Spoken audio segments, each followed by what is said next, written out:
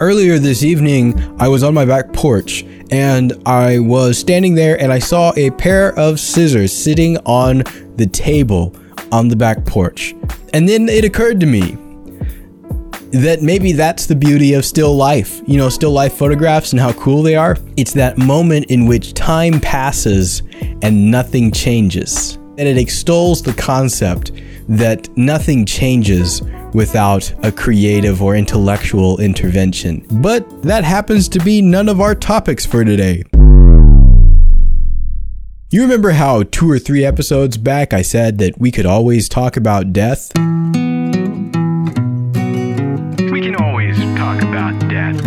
Well, we're gonna talk about death again, because we always can. The whole concept of the right to die is actually something that I discussed in the second ever episode of Overthinker. I'll link to it down below. And I covered a lot of my basic thoughts there, but I also recently read an article on Vox because California recently allowed assisted suicide in certain cases. And this article on Vox was somebody talking about their experience being at somebody's death party. The justification, almost always, and in the case of this article that I read, I'll link it below if you're curious, but it's not a fun read. It's always about suffering, that this person would be better off not suffering, and so they should be allowed to decide that they want to die now rather than at a time of natural death or later on. They shouldn't have to suffer any longer. Now, what I said before and what I'll say again is that the right to die on a fundamental philosophical level does not exist because we did not choose to live. We didn't ordain our life, and as such, we do not have the authority to ordain our own death. But what was different about when I read this article is that I realized that life is not about avoiding suffering. If the purpose of life were to avoid suffering, then we should advise no one to have children. We should advise everybody not to challenge anything or ever try anything because you might suffer.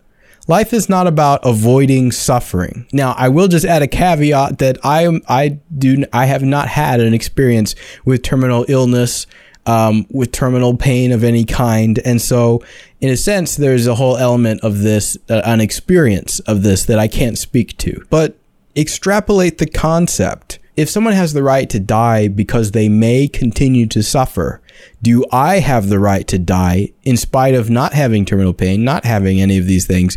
Do I have the right to die because I may suffer in the future? Maybe I'll get cancer.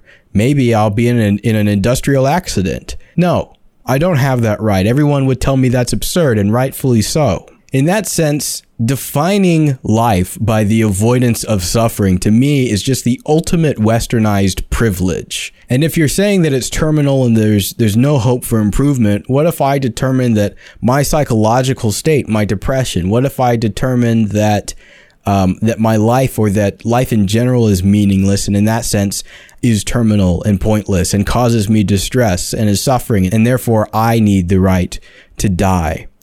We should be much more careful with these things.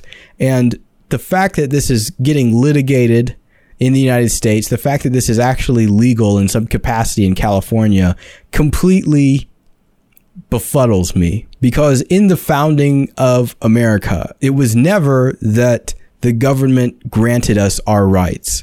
The government recognized our rights. That's how America was founded. And the second that we imply that the state has the ability to grant us the right to die, we also imply that it has the ability to rule our life. And that's not, in any sense, the philosophical foundation of this country. And I'm not interested in getting into the politics of this per se.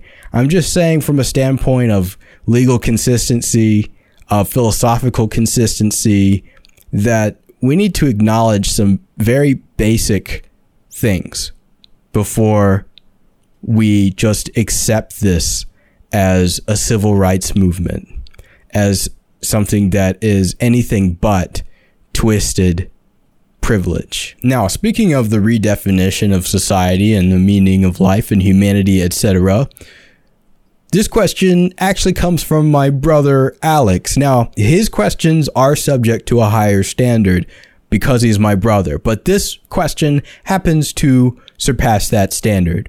What he asked was, will robot artificial intelligence be granted the right to vote? Now, you guys may not have seen this or remember this, but a few years back, there was a controversy over the copyright infringement of a monkey.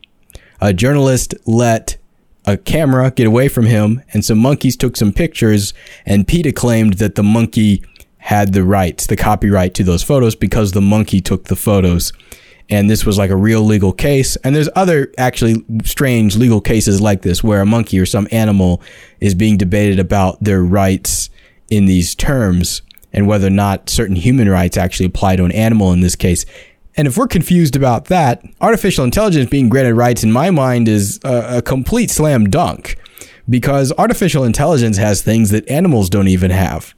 In theory, they would have adaptive learning abilities and intuition and autonomy, but would possess sort of an intellectual capability that would surpass that of animals. That's the whole reason we're making it. We're not making cute digital pets, although that may be the predominant use model.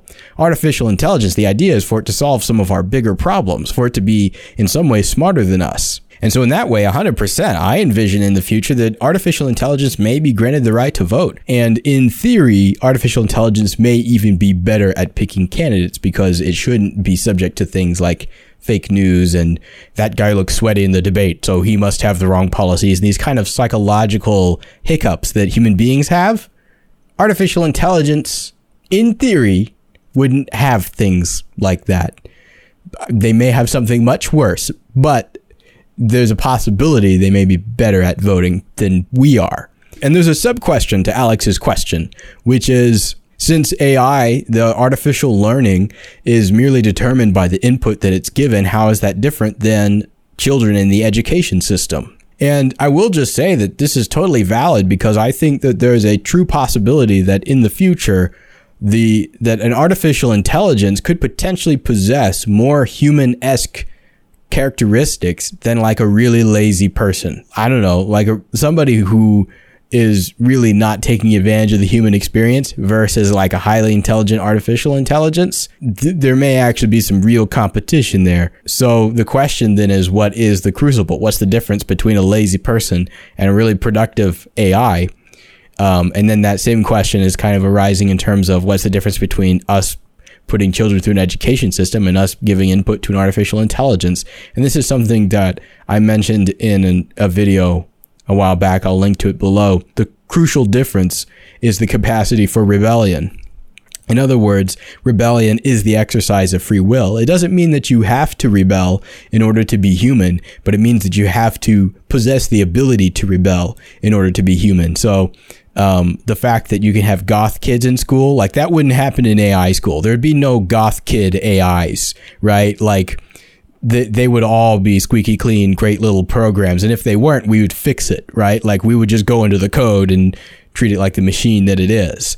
And so you can't do that with people. People have free will and they have rights, which is where things get confusing because that capacity for rebellion, that free will, that ability is in theory the reason or somewhat the foundation of our human rights. And so if we start to grant those rights to artificial intelligence legally and socially, you're really blurring those lines. Unless you're like Richard Dawkins and you say that we're merely dancing to our DNA and that because of evolution, we effectively have no free will, in which case the difference between us and AI is zero. As a matter of fact, the creation of AI, whether or not it happens, is completely not up to us. We're doing merely what we were pre-programmed to do since the beginning of time. But I tend not to subscribe to that theory. The last question comes from Becca in the Turks and Caicos. That's in the Caribbean, by the way. See, I Googled it. And more or less paraphrasing her question, she's asking, is global warming important apart from politics? Apart from sort of the partisan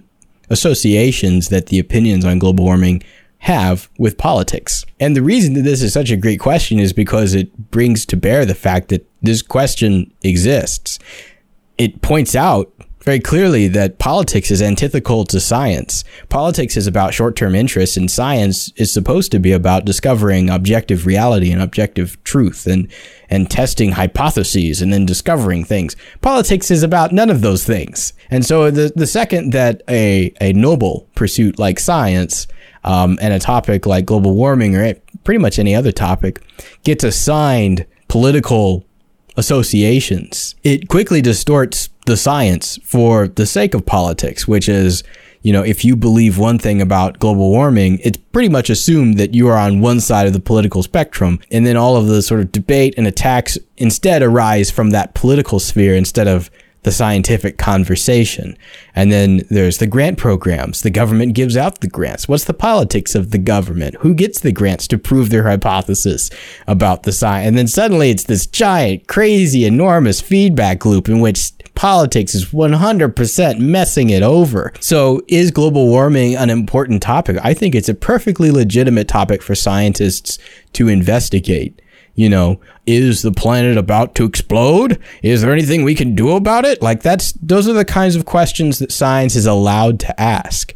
And unfortunately, it's largely the role of politics and society to misappropriate those questions and turn them into what are effectively gang signs that we can use to then turn them into ad hominem attacks and win a re-election. I have my own opinion on global warming, but the reason that I hesitate to even disclose that opinion is because I know that will then give me political associations that would cause unnecessary conversations in the comments that would probably likely lead nowhere. If you guys would like, I can go more in depth on global warming in a future episode and kind of dig into it a little bit more. It's been a few years since I've done research. Thanks for watching this video. I hope you enjoyed it. If you did, then subscribe to Overthinker on the platform of your choice. Also, if you had any thoughts or questions while you're listening to that, I would love to hear them. You can email me using ben@overthinker.show, or you can use the contact form on the website,